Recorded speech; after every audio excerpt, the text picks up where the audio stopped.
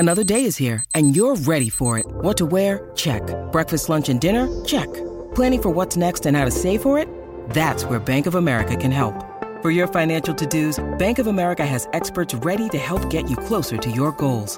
Get started at one of our local financial centers or 24/7 in our mobile banking app. Find a location near you at bankofamerica.com/talktous.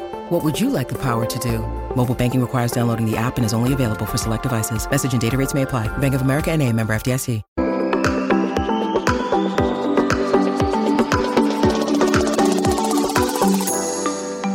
Hi everyone, welcome to the Tech Entrepreneur on a Mission podcast. My name is Ton Dobbe and I'm the founder of Value Inspiration and the author of The Remarkable Effect. I envision a world where every B2B SaaS startup succeeds because they're creating software that customers would miss if they were gone. And here's why. Research consistently shows that 90% of all startups fail, and that's bad. What's worse, however, is that 75% of SaaS scale-ups fail, companies that are supposed to have product market fit. Far too few scale-ups create the traction they aspire for and fail for the wrong reasons. And I believe this should stop. And hence I created my business. And the goal that I have with this podcast is twofold. First, to inspire new forms of value creation by sharing compelling ideas and stories about the potential that we can unlock when technology and people blend in the right way. Secondly, share experiences from tech entrepreneurs like you about what it requires to create a remarkable software business and how to overcome the roadblocks to do so. The guest on my podcast today is Firas Rashid, founder and CEO of Hook. People tend to focus on their loudest customers, and I actually think the biggest problem is the quiet customers when you're running a SaaS business are the ones that are going to leave. And the hard thing is, without looking at the data, you don't know who your quiet customers are because they're quiet.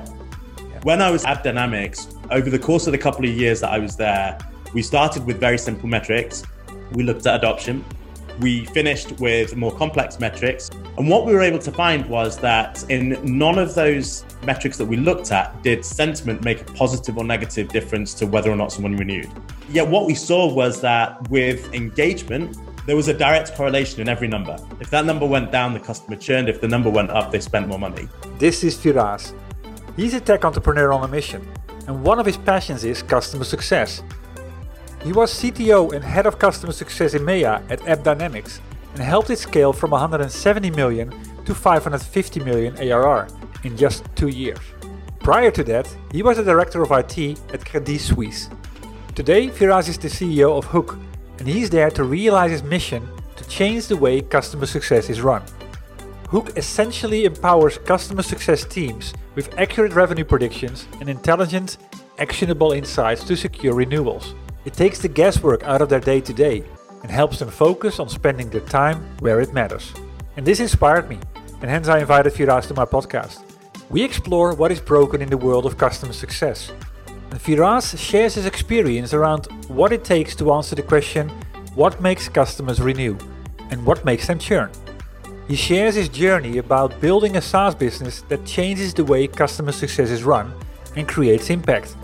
In this conversation, he explains the counterintuitive lessons that he learned and how that helped him to create defensible differentiation from the start.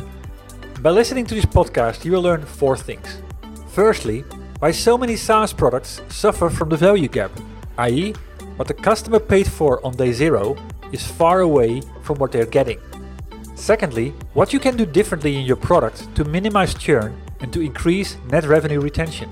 Thirdly, why you have to slow down the sales process in order to speed it up. And finally, the big lessons learned to create messaging that's humanly instantly understandable. Hi Firas, welcome today on the podcast and thanks for making the time available. Hey Ton, great to speak to you as well. It's one of those podcast interviews that I've been looking forward to because of what you do, your company Hook. First of all, I love the name Hook. You can explain to me like how the name came about. But first of all, it captures my attention. So we're going to talk about that in the next 40 minutes or so. And to get a little bit started, to give the audience an idea about who you are as an entrepreneur, if you would have to describe yourself in 2 or 3 characteristics, what comes out? That's a good question. I think I'm very driven.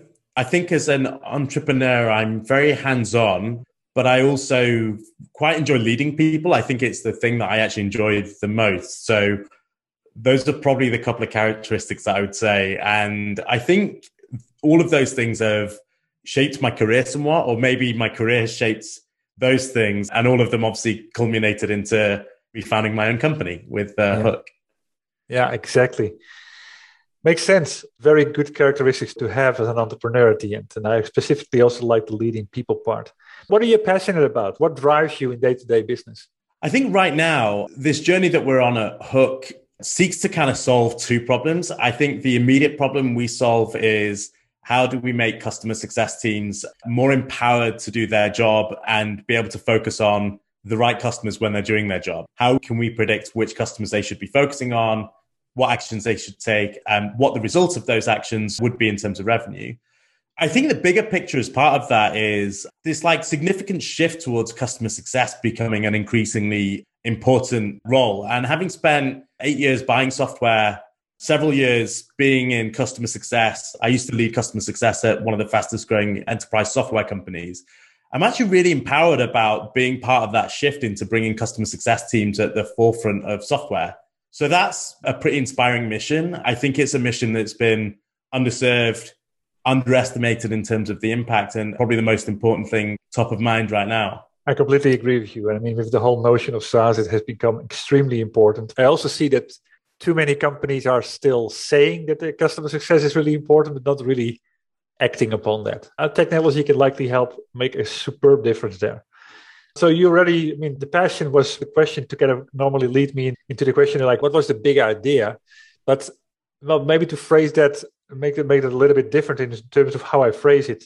What sparked the idea to found Hook? Yeah, good question. I like this question because I think the experience that I have was so deep in embedding the idea of Hook.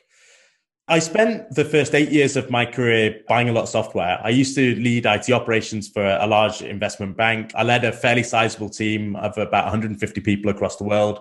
And so we bought software because it would make their lives better. We bought software because it was useful for the bank to be able to do a better job. We churned software. We got software renewed. We managed to get software to change people and change the way they do things. I think that gave me this like really unique perspective on what is it that takes a company from buying a piece of software to ultimately getting value out of it. And I then went on to lead customer success at a company called AppDynamics. So we'd just been acquired by Cisco for $3.7 billion. And at the time I was running a book of about $100 million in ARR and realized that we actually weren't doing that good of a job at using data for customer success, and decided to spend the next 3 years changing that. So we went from this reactive approach where we would spend, every 3 months, call a customer, see how they're doing, and spend most of our time with our biggest customers, into a proactive approach where we use data to tell us which customers to spend our time with. And our success was amazing. We ended up significantly increasing the run rate, the return from our existing customers, and ultimately our net revenue, which led me to starting Hook, as I realized that it's actually really difficult for customer success teams to use their data to know who they should be speaking to and what they should be doing. Fascinating. I completely agree. I mean, specifically, if you look at the SaaS world at the end, just an assumption, I think a lot of your customers are companies in the technology world, software as a service companies and these type of companies, or is it broader than that? They're all B2B SaaS companies. So we only focus on B2B SaaS companies that sell software as a subscription. And largely because that's where the value gap is. What the customer's paid for on day zero is far away from what they're getting. Yeah, exactly. And companies that do well, they get momentum. They bring on customers at a speed that they didn't predict they could be. And as a consequence, you don't see if everything falling through the cracks. So where do you start focusing on? Exactly. And I mean, it was a quote from Jeff Bezos from Amazon. He was not focusing on the customers that he needed to bring on board and make more happy. He was actually focusing on the customers that would become advocates for them. And every company at the end has different ways of dealing about it. What do you see from a technology perspective? What type of companies benefit most from this? By the way, I just want to comment on the Jeff Bezos quote. I believe in that approach very strongly. I think I'm going to go a step further. People tend to focus on their loudest customers. And I actually think the biggest problem is the quiet customers when you're running a SaaS business are the ones that are going to leave. And the hard thing is without looking at the data, you don't know who your quiet customers are because they're quiet.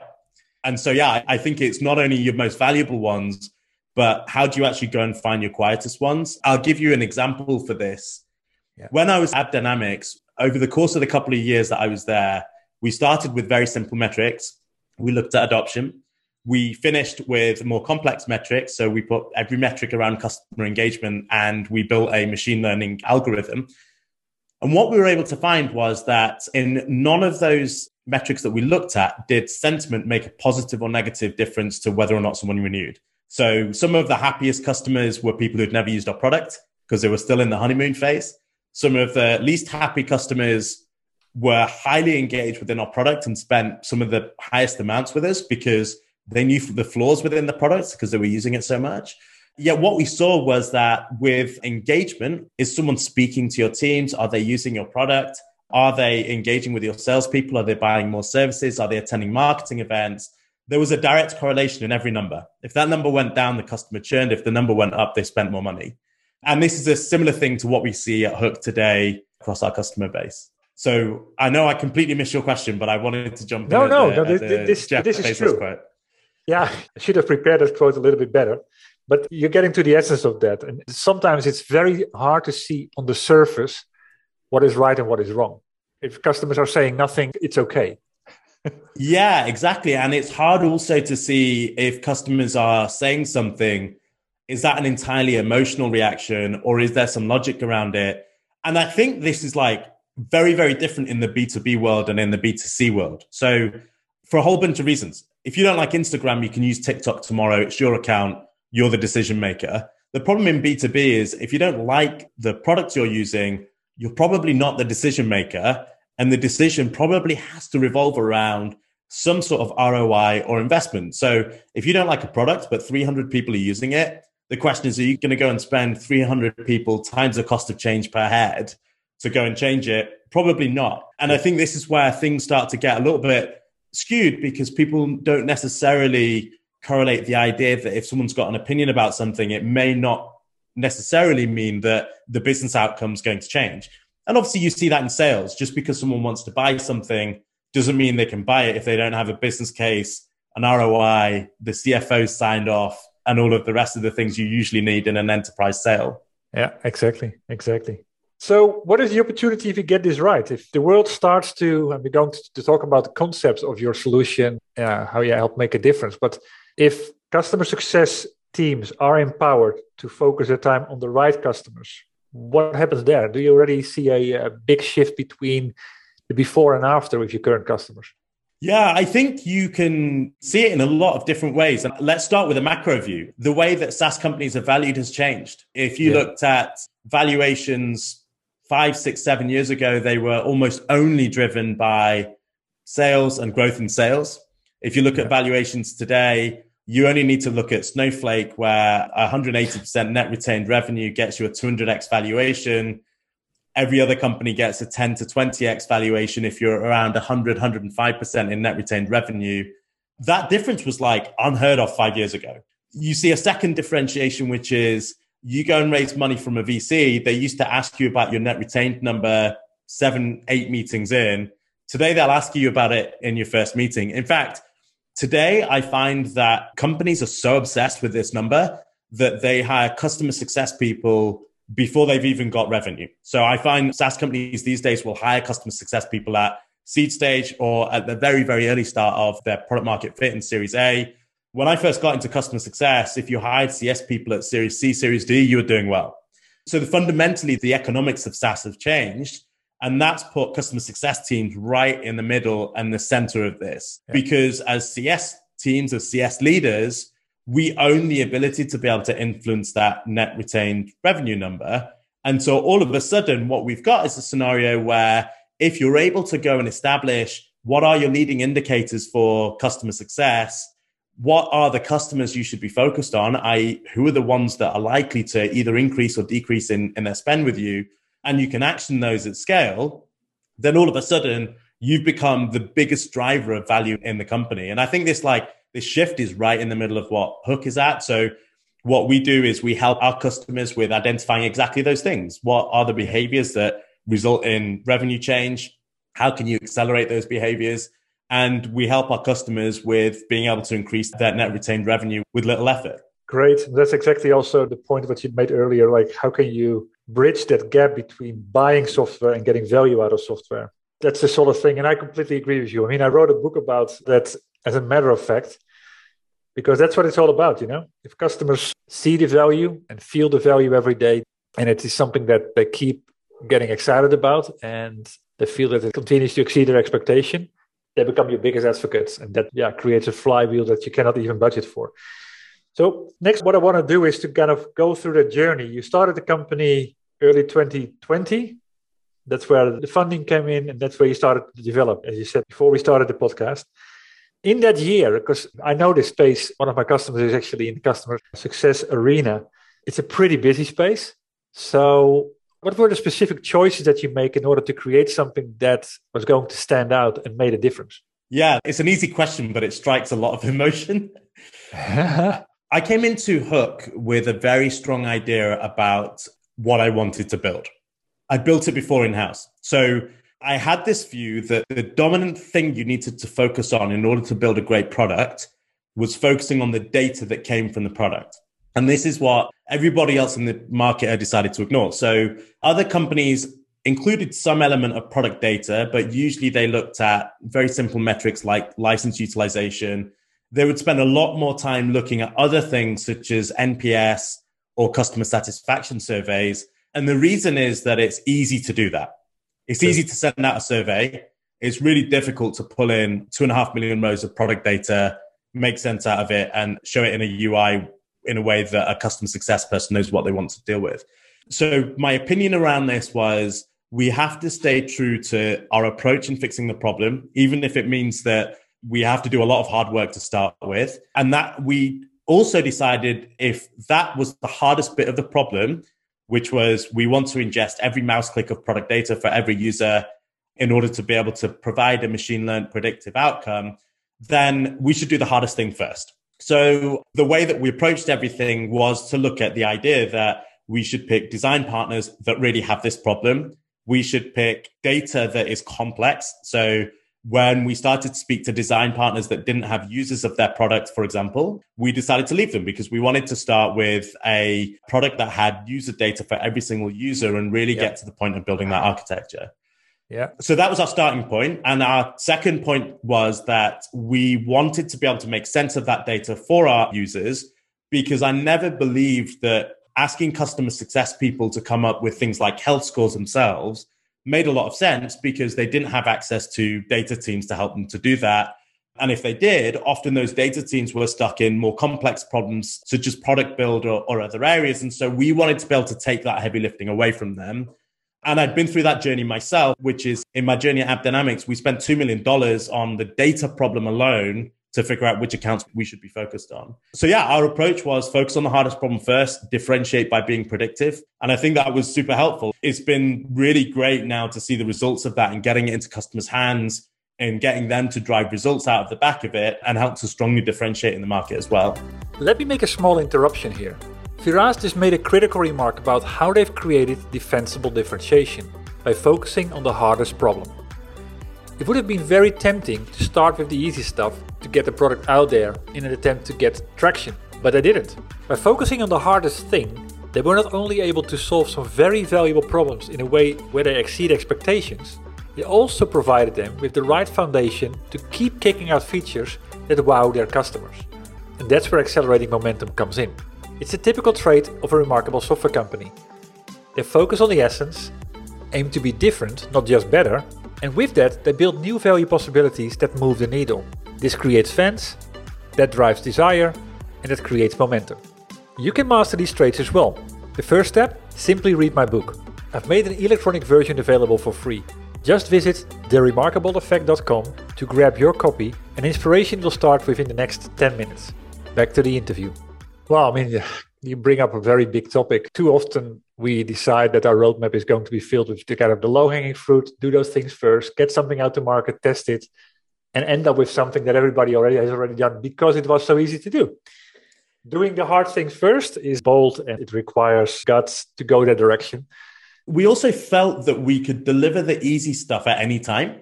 For example, we chose not to do things like task management or reminders early on. We chose not to do things like account flags, which is a functionality where you can give an account a red or an amber or green flag, because we felt we could always do that. We felt that we could deliver that within 2 or 3 weeks.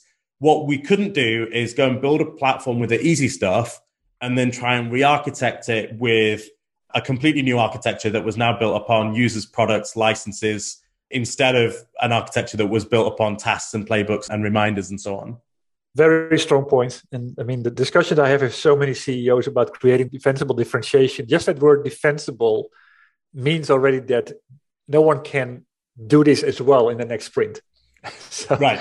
And in order to create something of value that is similar to what you're offering, they have to almost start from scratch. So those early decisions are crucial here. Great point. I mean, I already have answers to a couple of other questions, like the one, like, what did you say no to? And you already mentioned a couple of those. The decision that appeared to be really important early on, that was also, I think, answered. What was the hardest nut to crack here in respect to doing the hardest thing? I mean, was there any specific thing that was, particularly, almost like we have to go and go a different direction? I think if you ask any founder that question and their entire career doesn't flash in front of their eyes, then I'd love to get their advice. There was a lot of things that were really hard. There was a lot of things that we did wrong. I feel like I've done everything wrong that I could have done up until this stage. I'll maybe talk about like things that I wish I knew earlier that became easier once I'd experienced them. So in terms of deciding what features of product to build. So something we did really well early on is, as quickly as we could, we built something and put it into the hands of a customer. And then we began to iterate on it and we put it into the hands of a second customer and a third customer. And we decided to do that before the product was ready, knowing the gaps and the challenges that we had. And I think you get 2 types of feedback when you put a product in the hands of a customer. And I think you get more of this type of feedback, which is, I would love to have this. It would be great to see this. And I think we got a little bit caught up in the nice to haves and some of the visionary stuff and some of the stuff that we thought would be good. The second type of feedback, and you really need to push for this, is the type of feedback that says, I'll be really annoyed if it doesn't do this within a month. And we didn't manage to get to the second bit for a while. And I think part of it was because of the type of questions we were asking. And part of it was because our design partners wanted to support us and they were helping us, but also they were starting to see growth constraints, which is where they became frustrated with the gaps in the product. We built the best product when people told us what they wanted and the date that they wanted it. And we started to find that multiple types of companies in different geographies with different scales and sizes were asking for the same thing when that happened. And those things just started to drive our utilization differently. I wish that we'd found out a little bit more about that a bit earlier on and spent a bit less time wasting on the things that we thought were nice and customers told us they were good as well. But I think it's a difficult nut to crack because I also think you've got to be careful that the customer isn't always right. And you have to come into building a differentiated product with a strong thesis where you will say no to certain things. And so, I think that whole thing is really hard. We tried early on to bring in a product person. I actually found that didn't work out. And having founder-led product for as long as possible is super helpful. I actually find it's part of the job that I enjoy the most. And I don't mind working on it in evenings and in spare time because I actually find it almost quite cathartic from some of the other chaos of founding a business. But figuring out what to build and when and how to translate what people say into what they really mean is tough. It is. It's super tough, exactly. And to kind of read between the lines and really dig deeper in terms of what they really mean, because it's so easy to just take orders. But to understand what's really behind it is super. So what was a counterintuitive lesson that you learned that made a difference for you? Customers who pay you money give you better feedback than customers who do it to help you out. Like, that was super obvious. As soon as we asked our initial design partners, we asked them not to pay. We thought, and we're not going to ask them to do that until we have an amazing working product. And we're a data platform, so we needed data to architect what we were doing. And we had some amazing companies that helped us out in the early days. But it's a favor. It's a favor from them to you. And therefore, they're not obsessed with everything being perfect and everything's working. as soon as we changed the conversation to a commercial conversation and said, how much would you pay and what do you want to see? With every single design partner and with every single prospect and with every single customer that we acquired after that, we suddenly got just very honest and very direct feedback, and we started to land our positioning. That was counterintuitive because you thought that if you were doing someone a favor by giving them a free platform, that they would help you out by doing that. So yeah, that was something I wasn't really expecting. I've learned the same thing myself with my business. It's completely right. There needs to be skin in the game. Yeah. And if there's skin in the game, then they feel it. They feel that you sort of owe them something, or there's just more.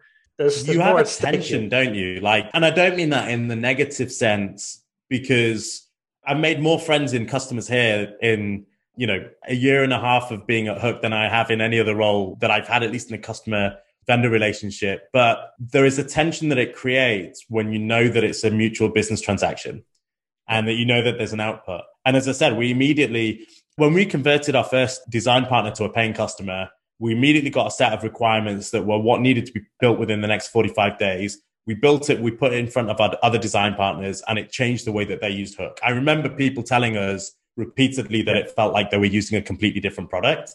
And we've managed to recreate that again and again and again. And it's that you want to get to. Yeah, that's so true. What type of features were they that started to build that engagement and those type of reactions?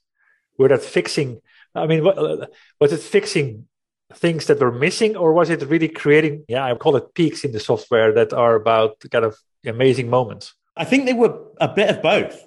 I felt that they were fixing things that they were missing, but I think it was clear once we gave them to customers that they saw a different product. It's funny, as a founder, you'll know this, and I'm sure most people listening to the podcast will have experienced this. The stuff you spend your time building is never the stuff that people are impressed with. It's always the stuff that you spend 10% or 15% of your time and is the easiest stuff to build that everybody goes, wow, which can kind of be frustrating because you can spend a year building the architecture that means you can show it on a UI, and then, a month's changing the UI, and all of a sudden it creates a real engagement with the user.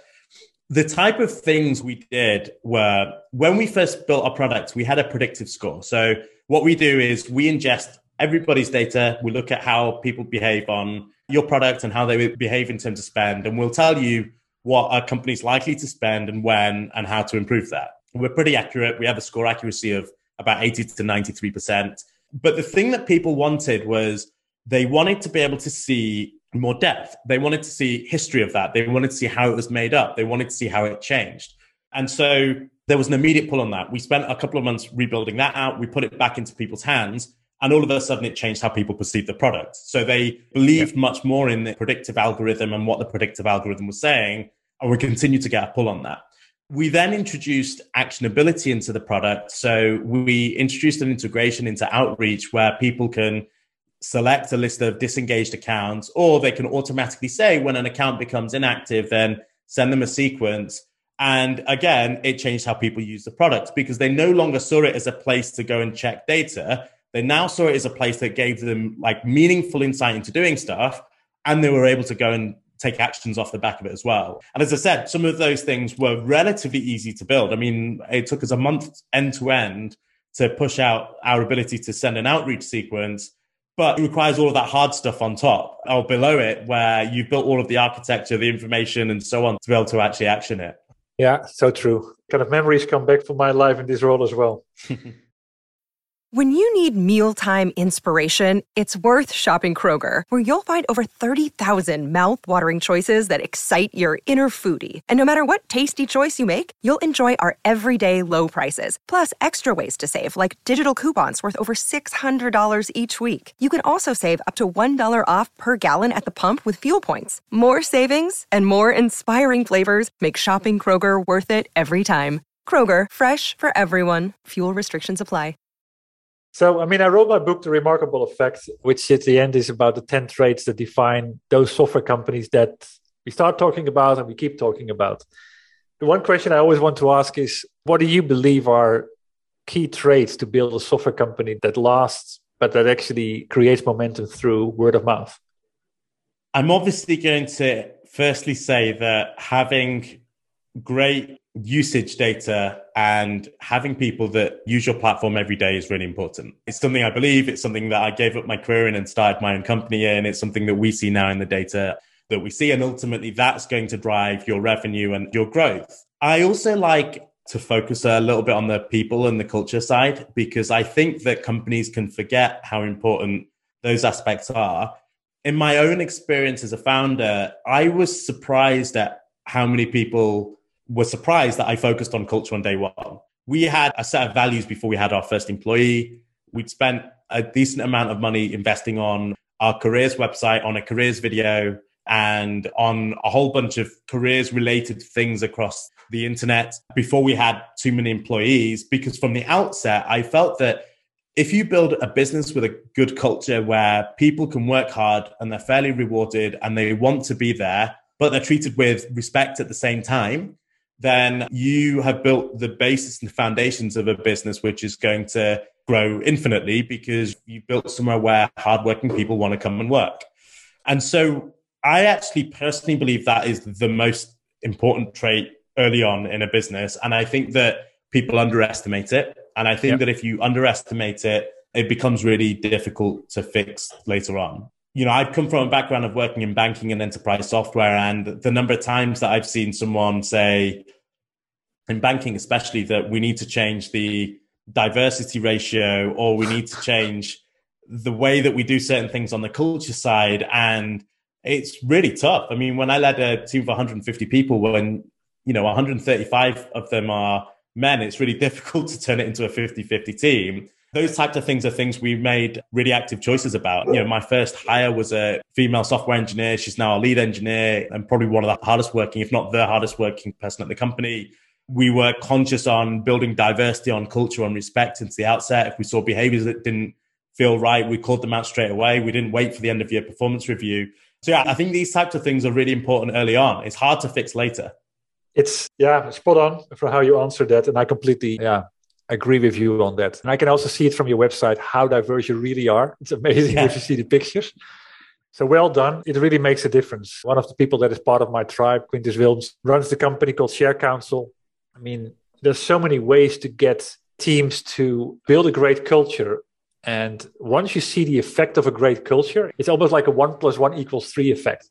Because of the commitment, because of discretionary effort that comes out, because of the better decisions you make, because of things that, different people see, because they don't own it, but still have a strong opinion about it. Yeah, it's super important.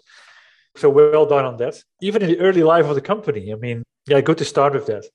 So when you launched the product, and a little bit on the sales side, what is your big takeaway in terms of selling this? What did you learn there? Because, I mean, you're creating something that's like on the edge, as typically people say, you're creating something that has never been done before. But on the other hand, customers also often don't see or understand what's the art of the possible. Yeah, I totally agree with that. It's funny you mention they don't see what's possible. I think the first thing we learned was how to get our messaging into the right place. It just took us some time to do that. And I wish I had a science for how we approached it, but I think it just took a lot of people saying no to us until we realized how to say something for someone to say yes. And part of that was also pricing. So for example, we learned something, I'm going to share something actually that we learned that I haven't told too many people. We learned something quite interesting on pricing. We started by saying we will give people a unlimited price to start with so that we got a handful of customers in and then we'll come up with a pricing model after that. And people hated it, which was weird because I was like, at least you can see how much this thing costs and you're not going to get over. We changed it to another pricing model, which is we price based upon the number of customers our customer has, and people loved it. Now, I always wanted to do that because I wanted to align the way that we increased our revenue and the way that we became successful with our customer success. And historically in this industry, people used to price it per user. And the challenge with doing that is that you need to have more CSMs for me to make more money. And therefore, it was counterintuitive. And it was interesting because when we found the pricing point and the pricing wave that landed well with our customers, it was just immediate. People immediately said, I get it. If I have more customers, you make more money. You ingest customer data. Therefore, if I have more customers, it costs you more money. And it's easy also for my CFO to account for it because he just needs to type one little percentage number on a deal and that's the end of figuring it out. But it took us a while to learn that. And as I mentioned, it was counterintuitive because I thought that offering someone all you can eat was going to be more obvious. What I learned about pricing in that is that half of it, if not more, is completely psychological. It's not the maths or the science or so on. It's actually just what does someone believe that your product should be priced at and are they psychologically happy with it? And therefore, actually, you just got to keep iterating until you get it right. The other thing I think we learned in our go-to market was to slow the sales process down. I'm not a sales founder. I think people think I'm a sales founder because I'm used to doing a lot of presenting and a lot of pitching. But my real comfort zone is in problem solving and on the product side. And therefore, I've had to learn to sell. And I think as other founders will know from their own experience, it can be very easy to start and just become here's my product and here's a set of features. Would you like to buy it conversation? And you kind of have to learn the hard way that a sales process is a much longer process. And so we just began to break it down. We detached the discovery call from the demo. Those became two separate calls. We customized the demo. So when we did our demo, the customers would see their logos, their statistics, to the point where I remember someone said, "Oh, you've already gone live with us then. How did you manage to do that?" We started to slow down how we go from there to negotiation. It became hard in COVID. Historically, I've always been used to doing my career in person. Yeah. And it becomes harder to be able to build those relationships when you can't just go and grab a coffee every couple of days with someone. And so we kind of started to learn that. But yeah, slowing the sales process down actually helps speed it up. Cool. Yeah. I love that. Yeah, I haven't heard that one, but now that you explained the rationale behind it, it's so true. And I mean, a very good point about disconnecting the discovery from the demo. I actually don't call it demo. I call it proof of value, which then it's a logical thing to do because it's the discovery informs that proof of value and how you go about it. And the point that you made about messaging and pricing and psychology behind it, I mean, I ran pricing at Unit 4, so I know exactly what you mean.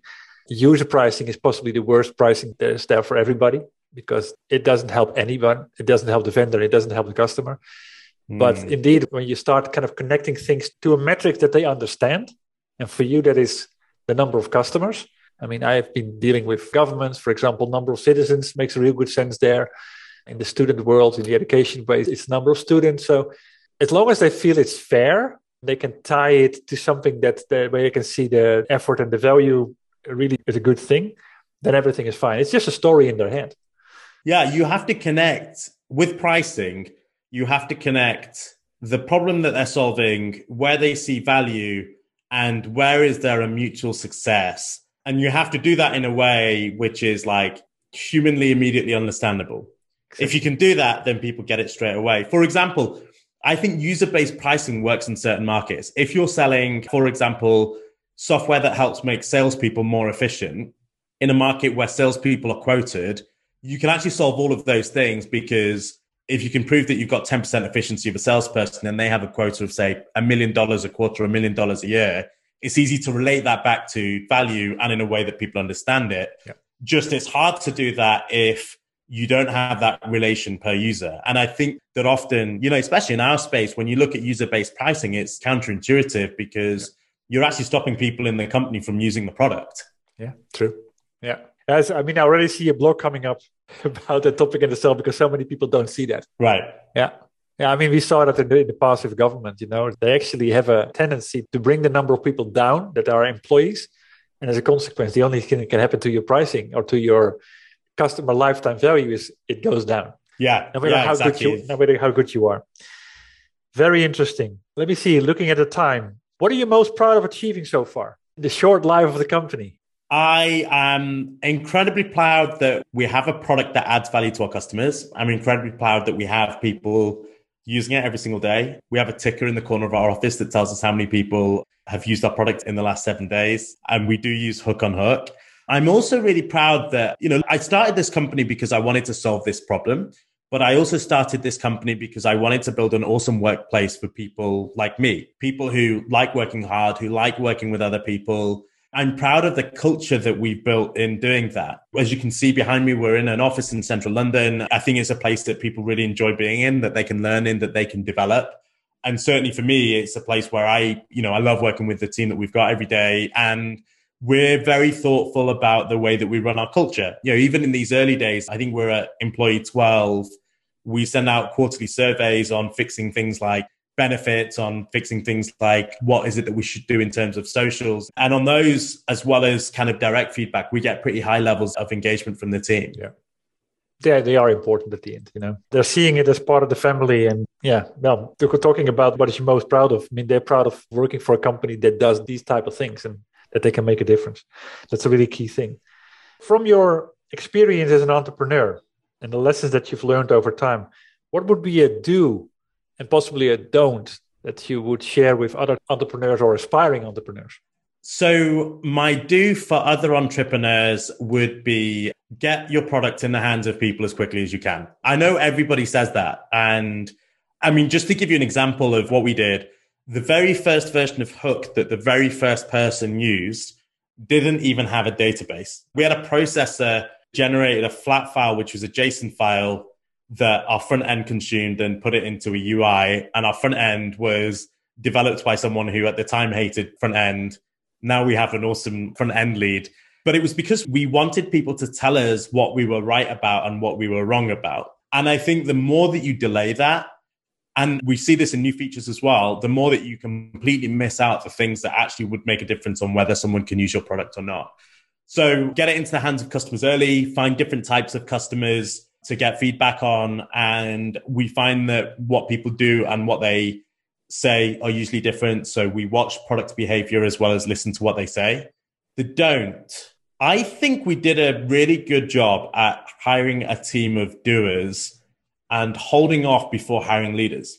And I think that this is a point of contention across many people in different areas, but we always said that we wanted to do a job before we hired a leader to go and do that. And I think that it worked really well. And I would really strongly encourage other founders, before you bring in a leader into an area, don't bring in a leader into another area, make sure that you know what the job is. And so we've done it everywhere. We did it in engineering. We hired a software engineer before we hired a head of engineering. We did it in operations. We brought in an operations manager, Amelia, who became our head of operations. We did it in sales. We've hired SDRs before we're looking at hiring sales leaders. And actually in the sales side, we did the job ourselves. So we split it between myself as the founder, my customer success person who came with me from my old company, and the operations team. And I think that's really important because you actually don't know what you're hiring for until you understand it.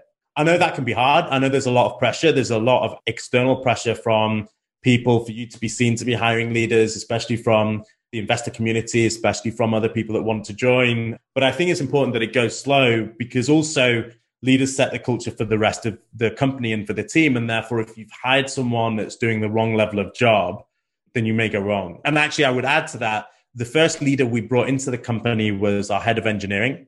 And I remember one of our angel investors, who's now on their second startup, the advice he gave me at the time was hire for the job you need now, not for the job that you need in 2 years. And I'm also really glad that we did that. We actually had two candidates at the time. One was someone who'd led a team of 10 people, and we were looking to build out an engineering team of about 5 to 10 people. And someone who his last job was building an engineering team out of 50 to 80 people.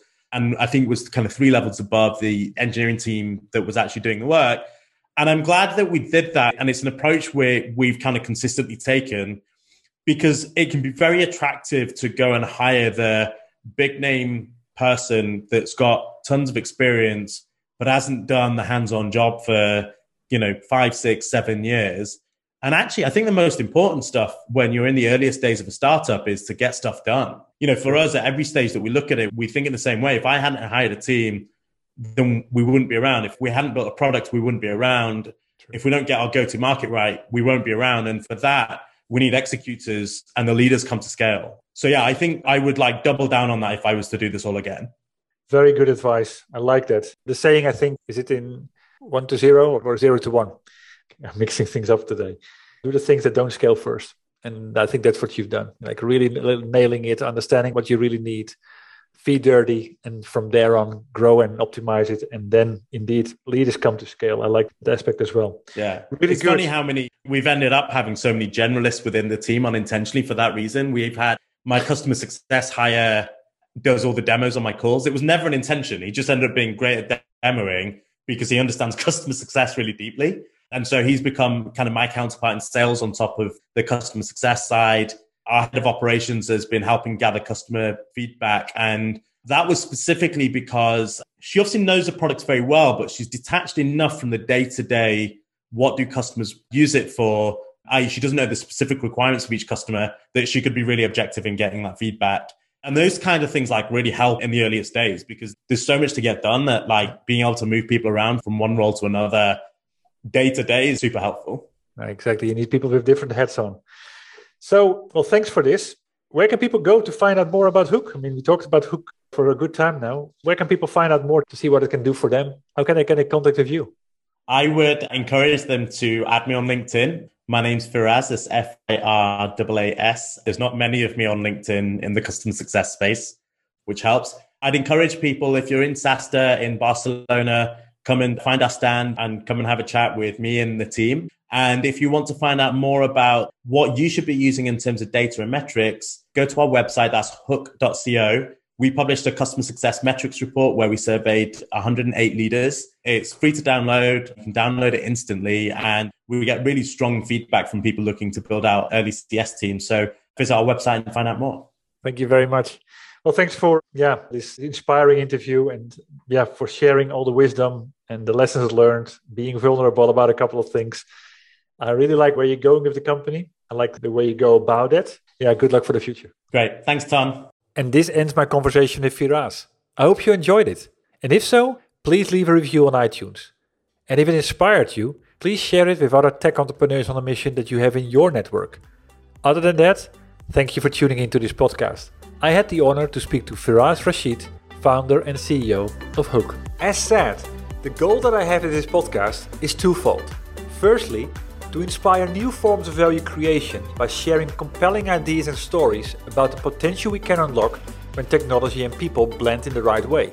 And secondly, share experiences from tech entrepreneurs like you about what is required to create a remarkable software business and how to overcome the roadblocks to do so. Before I close, I have 2 more comments to make.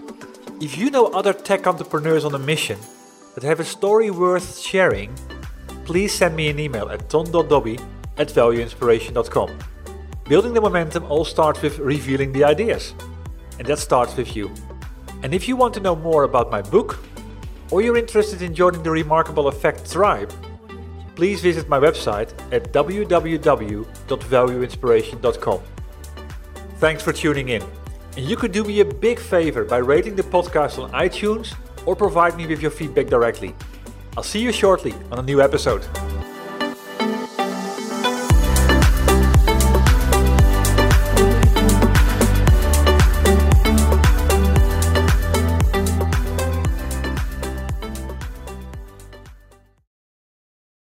The world's best-known investor and Wall Street expert Warren Buffett once said, "Wall Street is the only place that people ride to in a Rolls-Royce to get advice from those who take the subway." Mr. Buffett's quote is remarkably accurate, but how many people would rather receive advice from him than someone simply guessing? Welcome to Buy, Hold, Sell, your single source for Wall Street knowledge and profitable guidance. Please join me, Todd Schoenberger, and fellow trader Tobin Smith, as well as host Veronica Dudo, for a podcast known to move the needle for investors. Tobin and I are seasoned Wall Street executives with deep investment experience, and we are prepared to share our advice to those who choose to listen. Download Buy, Hold, Sell today on the Evergreen Podcast Network or your favorite podcast channel.